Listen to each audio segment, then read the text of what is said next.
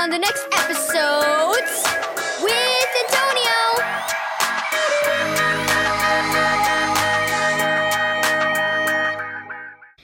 Thank you, Joyce Meyer Ministries, for this daily devotional. Meanie pants.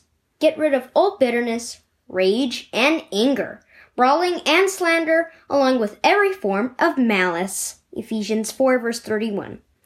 Does this sound familiar? You head to the lunchroom and your friends are at a table in the corner, laughing and talking. When you sit down at the table, you realize they are making fun of another kid in class.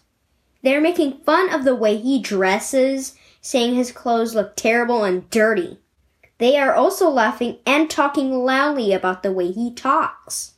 When he gets nervous in front of his class, he stutters and has a hard time sharing with the class.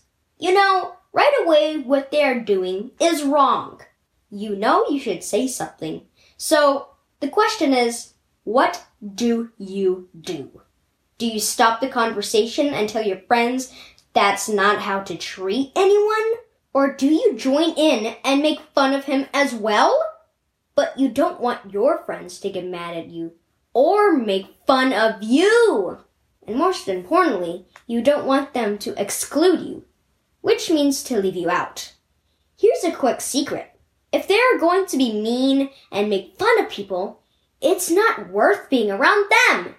In my life, I found it's very important to keep this thought in mind.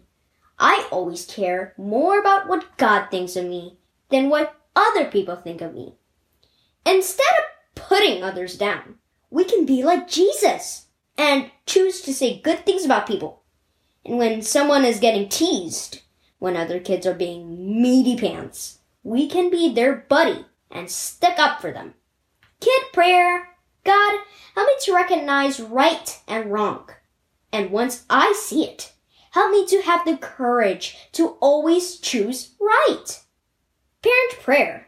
It's never okay to repay anger for anger or respond unkindly. God, allow me to understand that my kids are watching, and if I want them to treat others nicely, they have to see me do the same.